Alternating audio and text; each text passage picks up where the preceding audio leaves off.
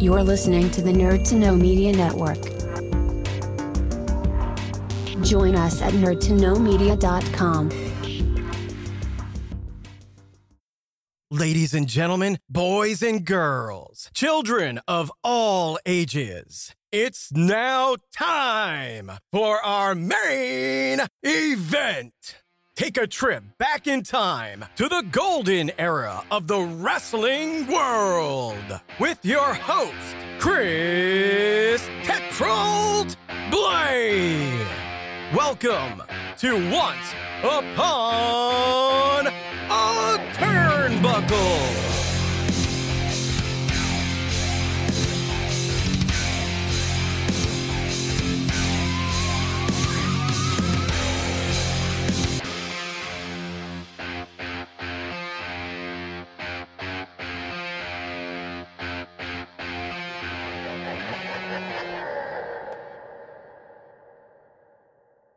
Wrestling fans, don't ever tell me I don't give you anything. Not only am I dropping a bonus episode this week, but I've brought along some very special guests. A couple of legends in their own right. One of them is a true legend of the ring. So I'm so excited for this one. But yeah, without further ado, welcome back to the show, Nick Massey from Captain's Corner. He's in talking to his little wife. Is he? That's fine. That's fine. But yeah. The real star of the show then, Cowboy Scott Casey, welcome to Once Upon a Turnbuckles there. Chris, thank you very much. And I'll probably throw a little Cockney at you because I was Lord Al Hayes and the British Bulldogs quite a bit, so if I'm embarrassed, I'm too bad. No, absolutely fine. No, go right ahead. So, I don't really know where to start because you've had such a career. There's probably so much to talk about, and I don't want to kind of dissect everything that's in your book because I'd rather people went out and bought it. But if we start back at the beginning, so just for anyone who may not be too familiar with your story, where did it begin for you? When did you discover wrestling for yourself before you actually got in the ring? I lived in Amarillo, Texas, the home of Dory and Terry Funk and Dory Funk Sr. Mm-hmm. And Terry and I were pretty close to the same age. And he asked me one day, he said, would you like to see the world or you want to stay here in Amarillo? And I said, I think I'd like to see the world. Absolutely. So, hooked me up with Dick Murdoch, Terry, Dory Jr., Dory Funk Sr., and Bobby Duncombe. And they all got in the ring with me, and it was a long first day. But after that, I just kept coming back, and they kept beating the crap out of me. And finally, I guess they said, well, hell, we can't get rid of him. We might as well teach him how to wrestle. And they did. And that was back in late 1969. And I started in 70. And I went from Amarillo down to Tampa, Florida. And on the way down to Florida, I had a little Volkswagen. When you don't have a lot of money. And anyway, so I'm driving along and my Volkswagen starts smoking. I went, oh, hell. And this truck driver stopped and he said, what happened? I said, I don't know. He said, well, I've got a friend in Decatur, Texas, which wasn't that far away from where we were. He said, I'll take you over there and let him look at it. And we went over there and he said, your thermostat went out on you. Okay. Well, I didn't know what that. I thought it was something that you stuck in your mouth for getting your temperature. But anyway, I talked to him and he said, my partner here, or buddy, he knew that they knew each other. He said, my buddy said, you're starting to wrestle. And I mentioned Terry and Dory Funk. He went nuts. He said, I know you probably don't have a lot of money. He said, and this is going to run you $400, $500, $600 somewhere in there. He said, and I will fix it for you. And you could just send me money. He gave me his address and I made it down to Tampa, Florida. And that's how I got started. At first, I thought I'd be a pearl diver in a restaurant washing dishes, Yeah. But no, I made it down there. I walked into 106 North Albany in Tampa. Then that's where they had their office. And here stood Eddie Graham, Duke Kiamuka, and Sputnik Monroe, an old-time wrestler. Wow. And they introduced me, I introduced myself. They talked to me and stuff. And Eddie and Duke left, and here was Sputsy. And he said, he talked, he said, "Kid, by the time you finish this profession, you'll have gone everywhere." I said, "What do you mean?" He said, "You'll be like Coca-Cola." Right. I went around the world 9 times. Wow. Yeah. I mean, I've been to Saudi Arabia. I've been to England. I've been to Japan, Australia, New Zealand, you name it. And it was quite an experience. I wouldn't take for it. My body would love it if I did not much stuff, but you people watch you in the ring and they see you taking these what we call bumps, and they think, "Oh, that's not hard to do." Well, maybe it's not when you're young, but when you get older, it just jumps all over you like a bad habit, I mean, they say, I get really annoyed as a fan when I hear people say, it's fake or it looks, it's easy. You guys probably make it look easy because of what you've been through. But even then, I wouldn't want to do it. Well, I take my hat off to every one of you for putting yourselves through this, to give us the entertainment for it. I can imagine someone giving you what we call a suplex out on a concrete floor. Those chairs over my head, running into walls, just numerous things and more bumps than you can imagine. But when you're young, it doesn't bother you, but it just grabs a hold of you when you get older. But I wouldn't take for it. I had a great time doing it. And just like anything, there's ups and downs, there's happiness, there's disappointments, and you just kind of go with the flow. And I really enjoyed it. So there you go. There you go. Wouldn't change it. I mean, like I say, I when I grew up, I had aspirations, as I think any wrestling fan does, of finding a way into it myself. It didn't happen. But, being able to share in your stories, particularly from this era, because the whole point of my podcast is celebrating what I call the golden era. So going back to the 80s, 90s, it's what I grew up with, and having guys like you around to be able to share your stories helps us live it with you almost, I say. So thank you for going through it, really, to be honest. Well, we all have our story. We all have our moments in the sun. And it's just like I told somebody one time, they said, "Well, why did you take steroids?" And I admit that I did it. I said, because I wanted to get bigger and more muscular. I mean, you can only go so far with what God gave you. And if you find some way to enhance it, so be it. It may be cheating, but that's what I wanted to do. And it's just, and fair play for you admitting that as well, because there was so many, through the late 80s, early 90s, when that kind of scandal hit the spotlight, that denied it, even though they've either come out and said it now or it was blatantly obvious what they were up to. These guys, the average person does not look like that. No, I'm sorry, folks, but you have to build yourself up. I mean, I was bench pressing 500 pounds, doing 330 behind the neck, squatting with 4 pounds repetitions. And it's what you have a window in time, and you can accomplish what you can when you're a certain age. And then once you go through that window, you can't come back and do it again. I've seen other guys when they got older try to do it, and you felt sorry for them, and you thought, that's pitiful. Yeah. But I quit when I was 42, which really was old, but I did it up till then when I was in New York. Right. And after that, because the guys got bigger and stronger and more durable, and I find that that's enough. I've had enough. But I enjoyed the ride, and I wouldn't take anything for it. It's just like I say in my book, it's one last ride for the cowboy. So let's go back to your first ride if we can. So when you first actually started wrestling, I believe you started off in Joe Blanchard's promotion. What was that? I'm sorry, it was Southwest Championship Wrestling. Yeah. So what are your memories of right back at the beginning?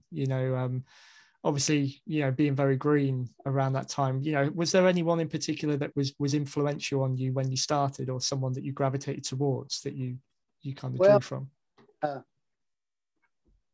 When I first started, I was in Amarillo, and then they sent me down to Florida. But I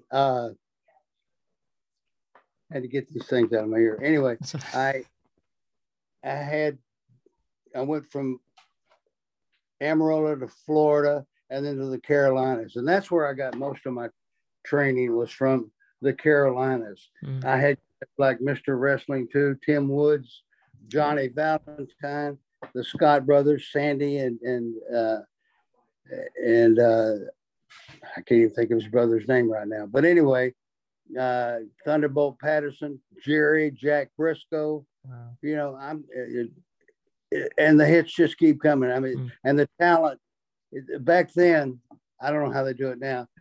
I was in the ring and I was working with a guy by the name of Frank Morrell, and Frank gave me a high spot, which was like one tackle drop down, hip toss, arm drag, get up, arm drag again, slam your, and you've got to process all this within a matter of seconds. And I remember I missed one part of the spot.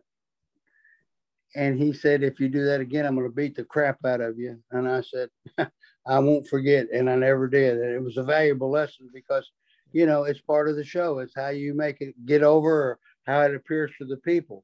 And I learned quickly.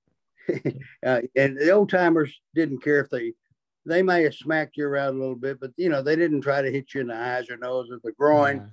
No. But they wanted to know if you had enough steel in you to keep on keeping on. A prime example of that was Johnny Valentine. Okay. We're in High Point TV, and George Scott, Sandy's brother, I couldn't think of it for a while ago. But anyway, he said, do you know anything about Johnny Valentine? I said, no.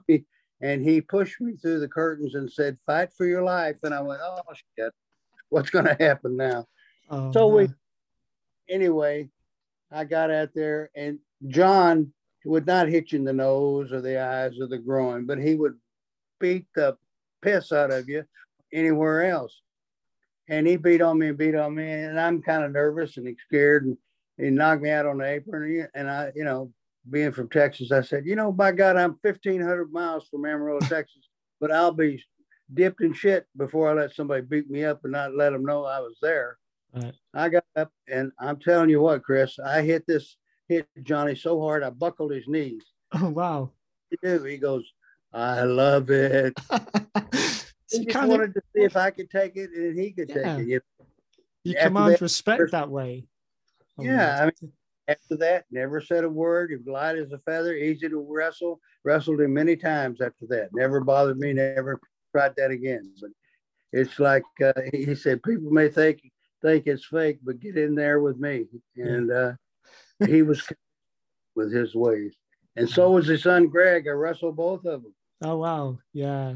He was one of my sort of, I was a quiet Greg Valentine fan. I think when I grew up, he was mostly the heel, and it wasn't cool back then to like the heel.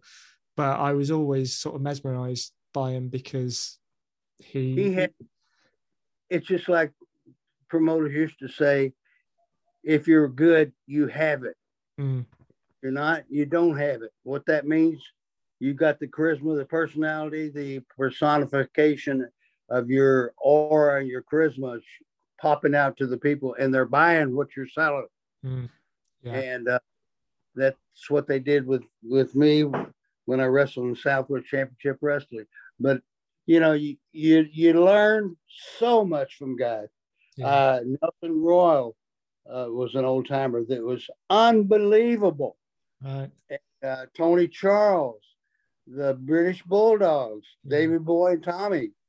And it just, they knew how to go in the ring. And back then, if you couldn't do 20 minutes without breathing hard, you weren't in shape.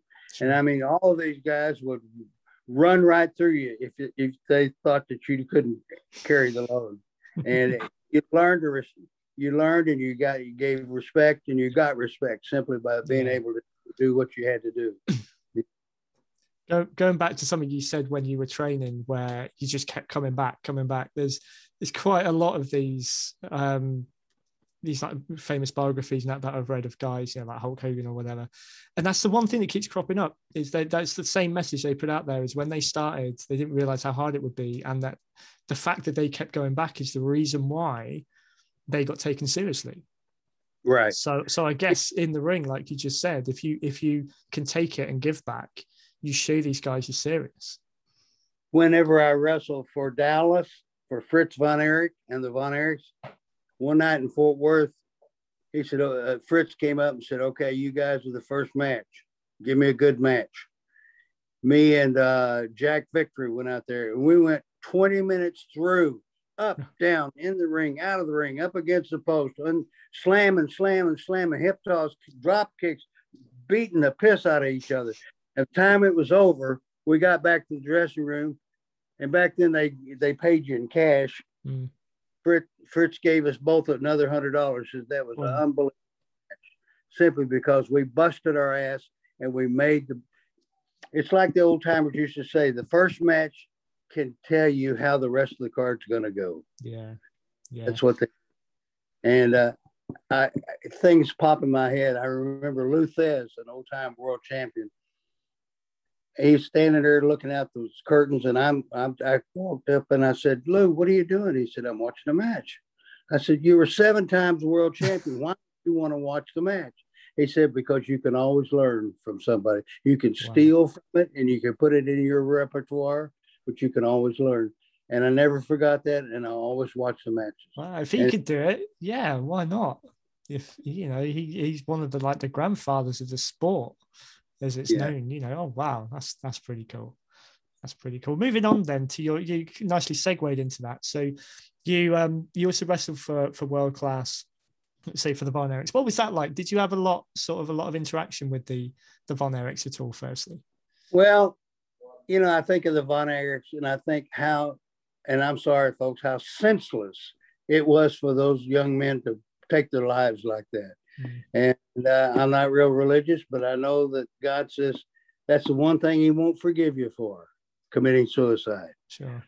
Anyway, but it didn't matter what you looked like, how much ability you had, or who you had beaten in the past.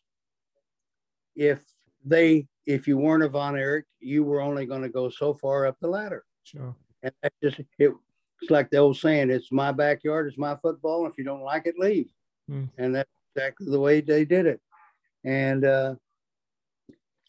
that's just the way life was, you know. And I knew that. I stayed there probably for about a year, and I left after that. But I just shake my head still thinking about Kerry and David and Chris and Mike taking their life. It's so sad, but but they'll always live in the memory of people, and they'll be just because of that, you know.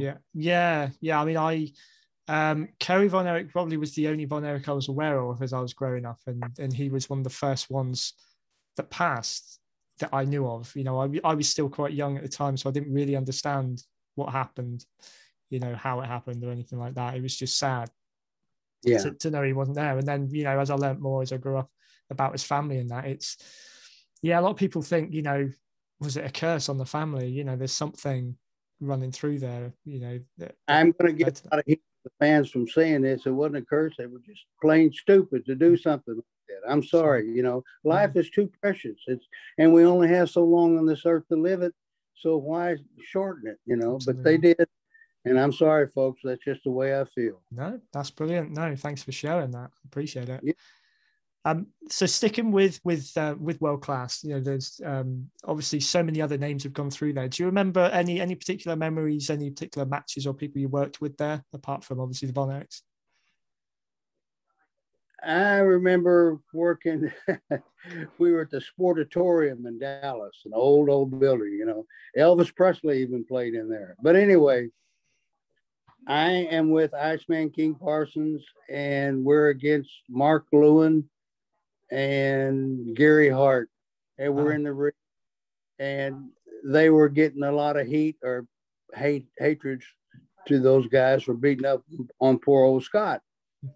The next thing I know, there's this little fella and of the black persuasion, and he jumps in the ring. Couldn't weigh him more than 130 pounds, and he was going around trying to hit people. And I'm sitting in the corner laughing my butt off. And Gary said, if I get a hold of him, I'm going to kill him. But they never did. It was so funny because every time they try to grab at him, boop, it was just thin air. And we had a lot of laughs over that. Okay. And I said, you think you could ever wrestle that fast? He said, no, not my time. But it was fun. It was that was just a fan, was it? Or was someone who... Yeah, it was just a fan. You know, it wasn't part of the show, nothing. But damn, you know, and that always comes to mind to me, you know. And yeah, we wrestled so many of the greats there. One Man Gang. I'm trying to think. Dory Funk Jr., Terry Funk came in there. You know, they would always get some present star or past star coming in there and helping pump up the crowd or get more fans in the seat or more butts in the seat. Yeah. And it was fun, you know. But back then, you had to create a story. You got in the ring, you started it out, you got to the middle, and boom, you finally got to the finish. Yeah. And nowadays, I really can't take anything away from the guys the way they work now, but they're making a hell of a lot more money than I ever made in there. Yeah. And but we had to get ourselves over with the crowd, and you had, like the old timers would say, you got to listen to the crowd, boy, and make sure that you're going to make it work. And we worked our butt off to do it, but we did it, you know. And it was, I think, quite an accomplishment. I think that's one of the things that I kind of just put me off over the years for the more, you know, the current product, because it seems to take the fans for granted. You know, it's almost like all these things get written. The matches are way over rehearsed. They're very good at what they do. But when you compare it back, say, to this era, to the era we're talking about, sort of the 80s and whatever, you didn't have the over dramatization around the matches. You may have had sort of, you know, loose storylines, you know, why guys were going up against each other. But like you say, the story was in the ring. You didn't have all this drama happening in between, sort of week on week.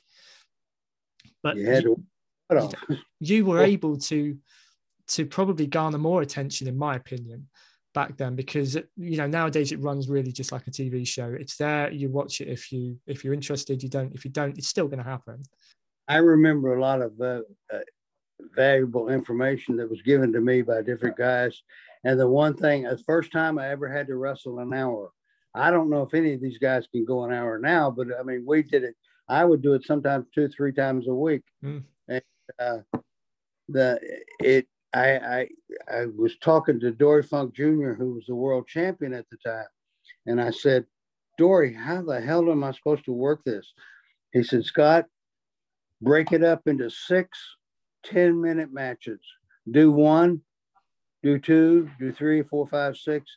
You know, do false finish at the end of the first 10, false finish at the end of the second, third, fourth, and so on. And it worked, you know. But I mean, I thought, how unique that somebody would come up with that way of doing an hour match. But I guarantee you, Junior went and did many hour matches. Him and Jack Briscoe. I can remember watching these two wrestle, and it was like poetry in motion. Wow. Unbelievable. So impressed. Yeah. You learned it. You wouldn't. I was not subject. I absolutely loved it. The one sort of 60-minute match that I remember growing up in my era was the Iron Man match from WrestleMania 12 with Bret Hart and Shawn Michaels. They were my two favorites at the time. When I look back on that match, I've seen a few other ones that have gone that long, and there's something about that one that I never find boring. However they structured it. It probably did it pretty similar to what I said. Yeah. You can't go out there and beat on somebody for 30 or 40 minutes and not do anything about it. That's why you had to break it up into segments. Yeah. And it works. Believe me, I have trained different guys and shown them what I was talking about, and it works. And speaking of training people, I'm very proud that I trained Booker T and his brother Stevie Ray. And I tried to train the Ultimate Warrior, but he grasped it to a certain degree, but he didn't catch a hold. But it's like I told him, I said, Jim, his real name Jim Hellwig, and I said, Jimmy, if you will just bear with it, I'll guarantee you'll be the world champion in 6 months. I said, because nobody looks like you, nobody acts like you, and can go like you do. And it wasn't 6 months later, he was a world champion. Yeah. But those are a few of the guys that I trained. That's amazing. I'm very proud. I was going to touch on that a bit later, actually. Booker T, Stevie Ray, Harlem Heat, again, two very big names, legendary tag team that I grew up with. So we'll jump forward to that, actually. So, what was your first impression of them? How did they sort of cross your path? I had just finished wrestling in 1990 for the WWF, and I got a call from Ivan Putski, whose real name is Joe Bernardsky, and he's a true, real deal Polak. And he's, Scott, I know you're through up here in New York, would you mind coming down and helping me? And I said, no. So I went down there, and they had a couple of guys in there working out, and he said, I've got two guys coming in I think that we might be able to do something with. And no sooner than he said that, he said, there they are. And I turned around, and here's these two brothers. And they're just more muscled up and they're all crazy. Yeah. And I got them in the ring and showed them a few falls and stuff. And then I did something that most trainers would never do. I told them the truth. And I said, look, they're going to call you names behind your back because of your race. Mm-hmm. They're going to call you names because of the way you look. You're muscled up. They're going to call you names because you can get in there and move. And they respected that. And it wasn't maybe 4 or 5 years ago. That was 20 years ago, probably. But anyway, it wasn't, they had me induct them into the Cauliflower Alley Club. Oh, wow. And that's very cool.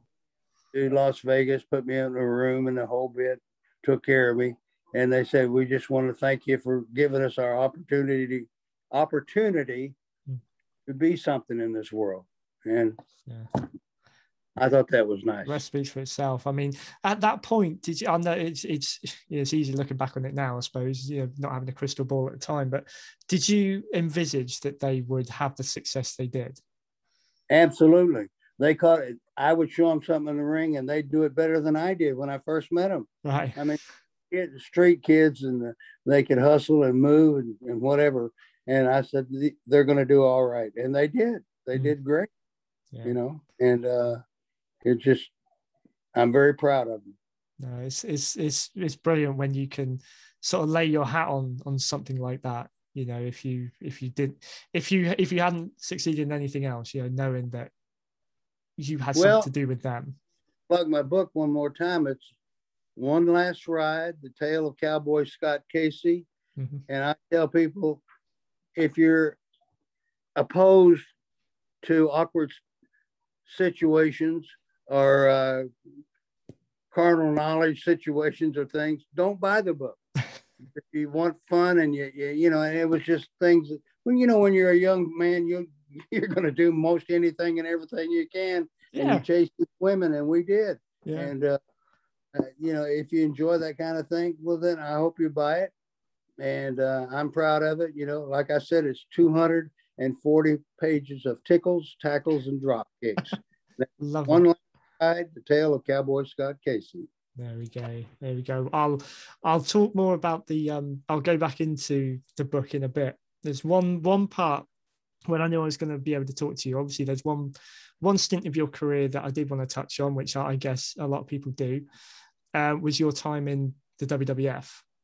And from a personal perspective, my very first episode on this podcast, I talked about where I first fell in love with wrestling and what it was that hooked me in.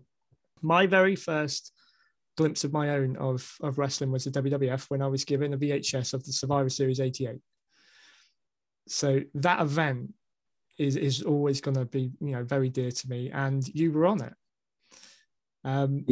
I do have a confession to make, though, is that for the first number of years I was a fan, I did think that you and Brian Blair were the same person. mainly because the UK, you took his place in the match, didn't you? Yeah. Yes, I replaced him. I don't know what happened, whether he had a sickness in the family or bad health or whatever, but I took his place because Vince walked up to me and asked me if I would do it. And I said, sure, I'd be glad to. I knew I was going to make a few dollars at that. Mm. So I went out there. But let me back up and say, or maybe I've already said this, I don't know, that all four guys that we wrestled against, we were the baby faces, they were the heels. They're all dead. Harley Race, Dino Bravo, Andre the Giant, and I can't remember the other one. Mr. Perfect. Yeah. Yeah. They're all gone.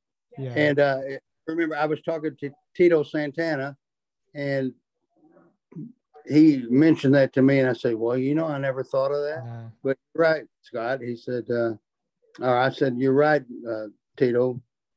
They're gone. It shows an injustice, really. I feel when you lose legends, and they're not just like recently gone.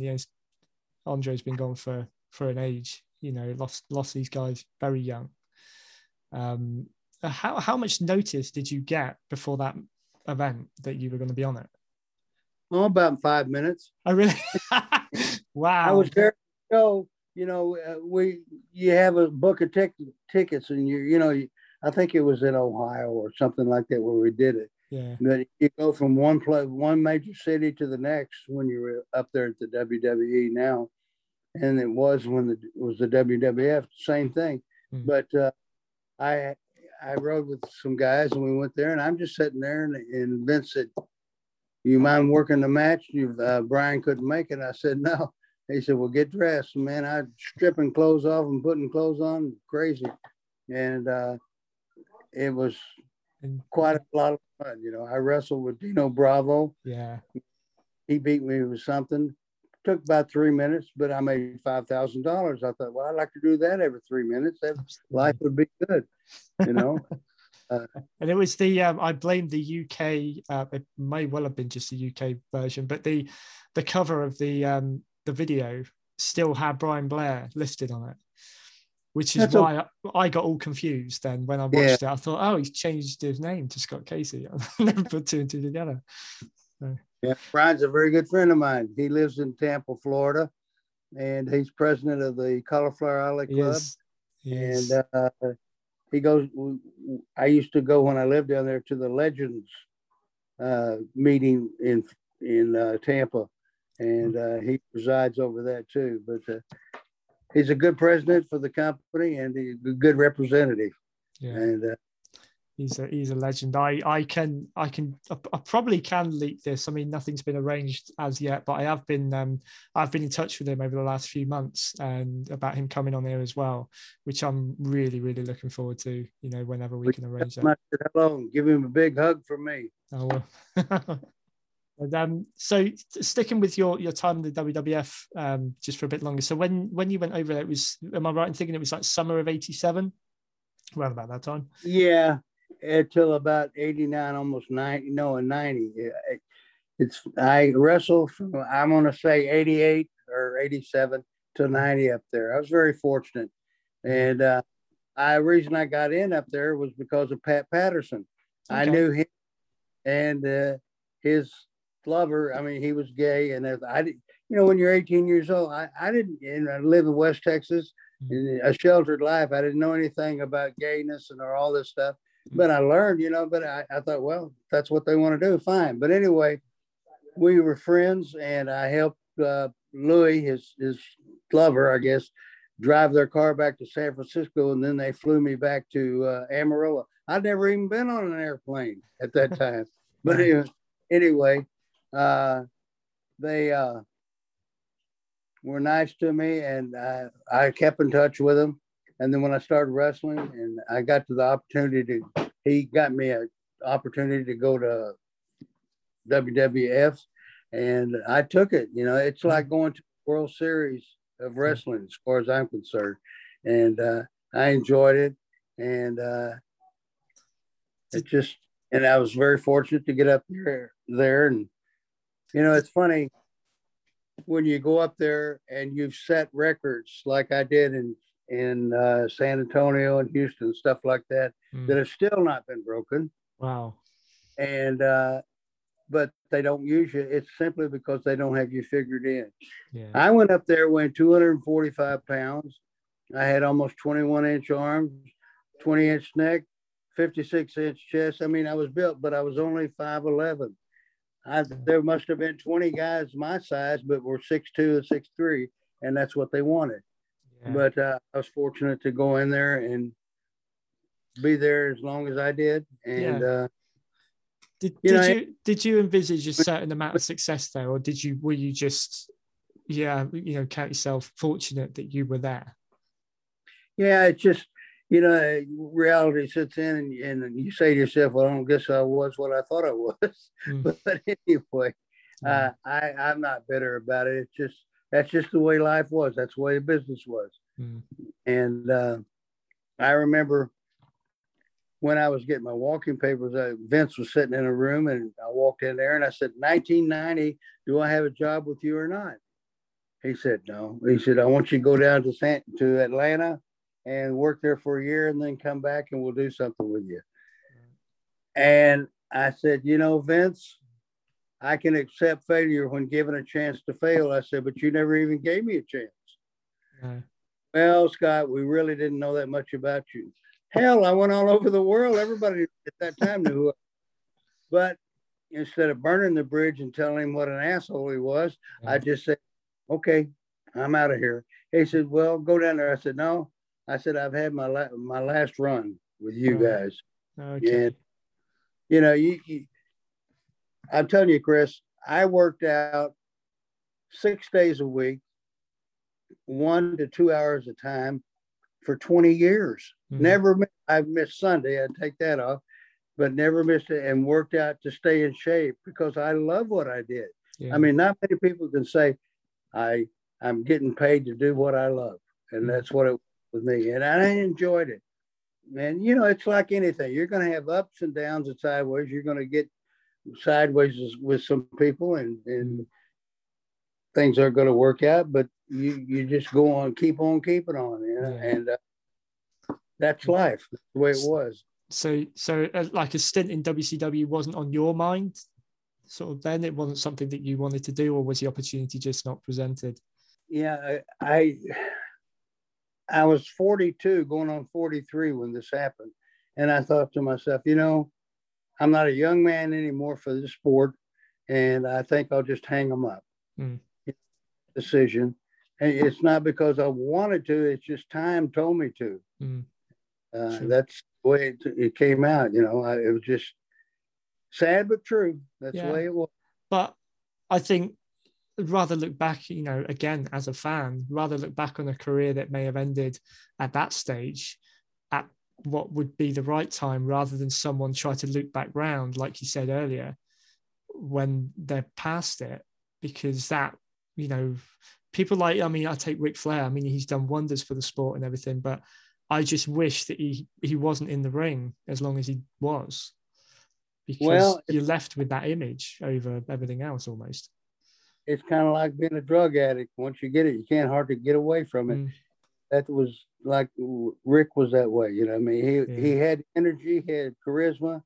But you're right. He stayed. I think he wrestled for about 30 years. I'm not sure. I'm going to say something like that. But you got to know when to. It's like Kenny Rogers said, got to know when to hold him, know when to fold him. You know. Yeah, absolutely. Don't walk away, and that's what I had to do because I'd seen other guys, older guys that kept on it, doing it, and they didn't have the personality or the ability that Flair had, and it was just embarrassing to watch it.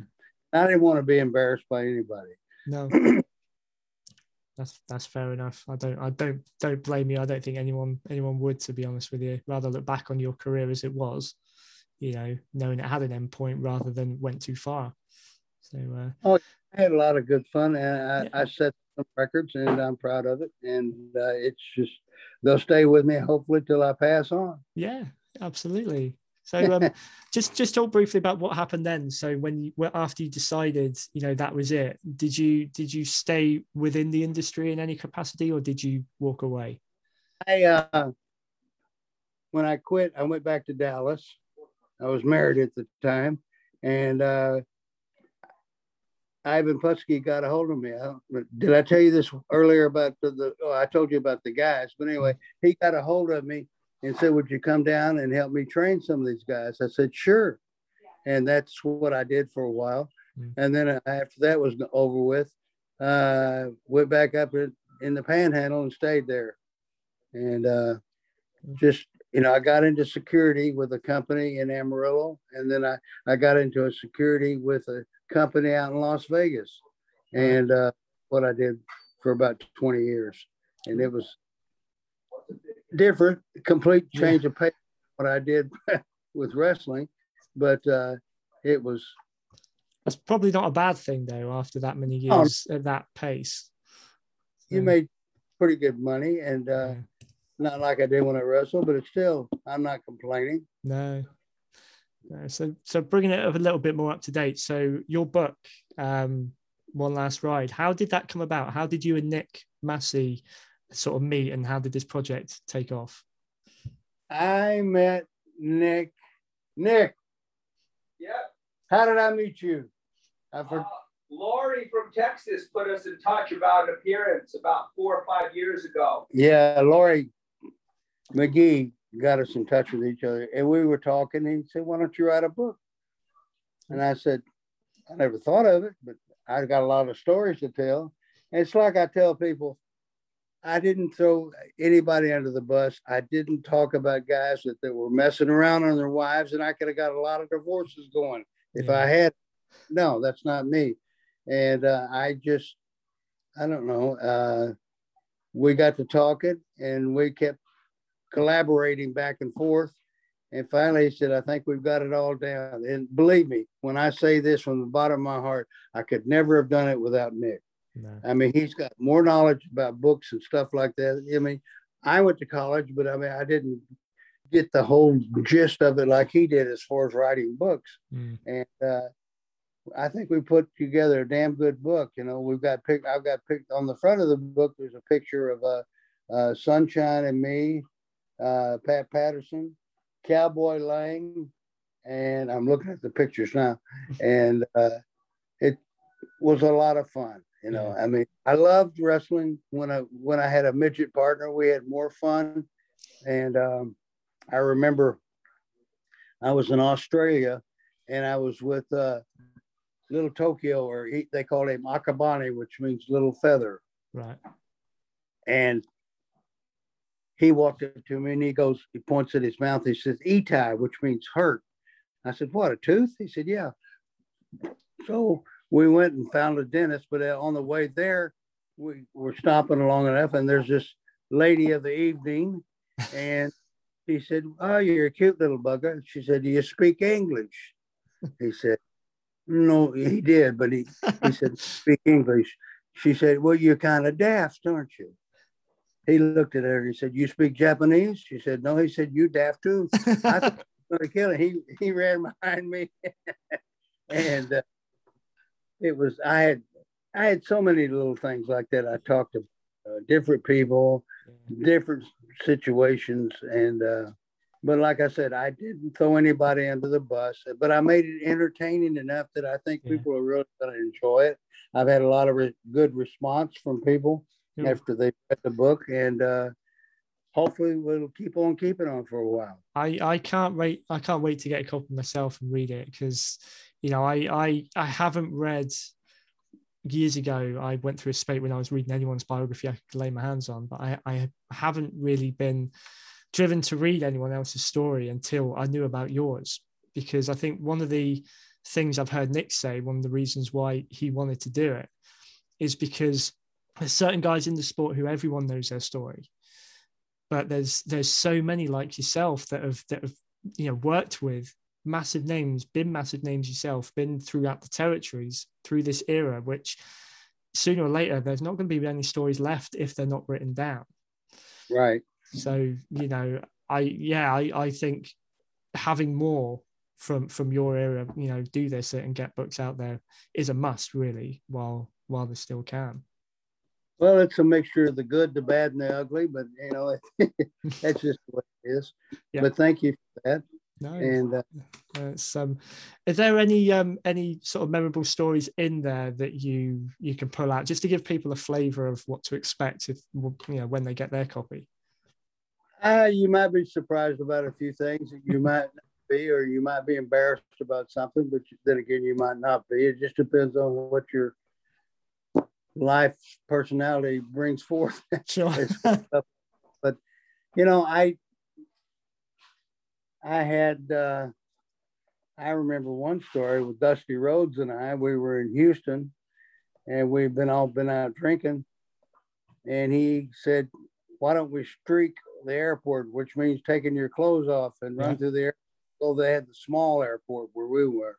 We ran through it, and I remember Les Thatcher and a couple other guys were in the car, and they were supposed to be waiting for us. But lo and behold, when we get from point A to point B, there's no Les or the other guys they took off. Oh no! Just left you there. And you know, funny things like that. You know, it's not meant to be mean or hateful to anybody. It's just meant to have a good time and enjoy our fun moments. This is your story. This is what made that experience, that life for you. So, you know, I say, fill your boots, as we would say over here. You know, just put in it whatever you want. There's an audience out there that would probably read absolutely anything that you guys had to share, including myself. So yeah. Oh, brilliant. No, I'll wrap it up in sort of these next few minutes. This has been an absolute pleasure. Thank you so much for coming on. I was so, it was a bit of, I thought it was a bit of a long shot, really. I got to thank Nick as well for helping put this together. I wasn't sure if it would be something that would happen, but I'm so glad it has. One thing I like to do with my guests is just a little bit of sort of fantasy booking in the end. So quite simply for yourself, WrestleMania, obviously being what it is, you know, it's sort of the pinnacle of the sport. If you could be on a WrestleMania, you can consider that you sort of made it, I suppose, that you're well and truly in the spotlight. Is there a match that you would have loved to have been involved in at WrestleMania? Who would it have been with? Probably with I'm going to say Ricky Steamboat or Ric Flair. Wow. You know, but their timing was impeccable. They were gifted athletes, and they had a lot of knowledge, like I did, of the business. And I would enjoy that. I saw Rick Steamboat at in Charlotte, and I think it was called The Gathering or something like that. But he was there, and he made mention of me, and I thought that was very nice. You know, he was the big star. Yeah. And I wasn't, but still, he was very nice, giving me compliments. I remember also Shawn Michaels. He was introducing somebody there in Las Vegas at the Cauliflower Alley Club, and he mentioned me and Eddie Mansfield, and I was very surprised. He said it's probably one of the best matches he ever saw, and he, believe me, he saw a lot of good matches. Yeah, and I was very thankful, and I thanked him for that. And Outside of that, I can't think of anything. No, I mean, either of those would be classics, absolutely. But so your book, Scott Casey's book, ladies and gentlemen, One Last Ride, you can look for it online. I know over here in the UK, you can get it on blurb.co.uk. I think you just, am I right in thinking you just search for it and you can find any of the stockists where it is to order it. You've got a couple of special signings coming up in the next few days, I understand. Yes, I do. Nick, come in here for a second. Come on, Captain. The boy's always running around to the freezer or something. I don't know. Yeah. Tell him about the sign. Yeah. Chris, we'll be tomorrow night on what I know this is not going to come out until Friday, but our big public signing is going to be this Saturday at 12 p.m. in Queens, New York. We're going to be over at the Wrestling Universe with Francis Lewis Boulevard. We'll be there from 12 to 2. We'll have copies of One Last Ride. We'll have some great 8x10 photos. They'll be available for purchase. People can take pictures with Scott. Ronnie Garvin, former NWO World Champ, is going to be there. NWO Sting, Jeff Farmer is going to be there. So we're going to have a fantastic afternoon. And this is all about, the pandemic kind of slowed us down for the last 18 months with going back out on the road doing signings. But we're back now. We got the virtual tomorrow night, the public signing on Saturday. So we're fired up. We're ready for to finish the rest of our One Last Ride book tour. Awesome. Thank you, Nick. Thank you, Chris. No worries. I'll even though yes, this is going to go out the Friday after the virtual signing, but I will be sharing it on my pages as well because I'll be trying to stop in and say hi in that one. Okay. But Scott, again, thank you so much. This has been amazing. I could sit and talk to you for hours. I appreciate it, and thank you for letting us plug our book. Okay? No problem at all. Anytime. But you all the best with the book. Have a great time at the signings. I'll be very keen to see what else is happening. And as things open up, if I venture over there or you come over here, we'll have to see if we can link up. Tip a few and pipe the Bristols on the Richards. Sounds good. Thank you so much, Scott. Have a good one, Chris. Bye. Cheers.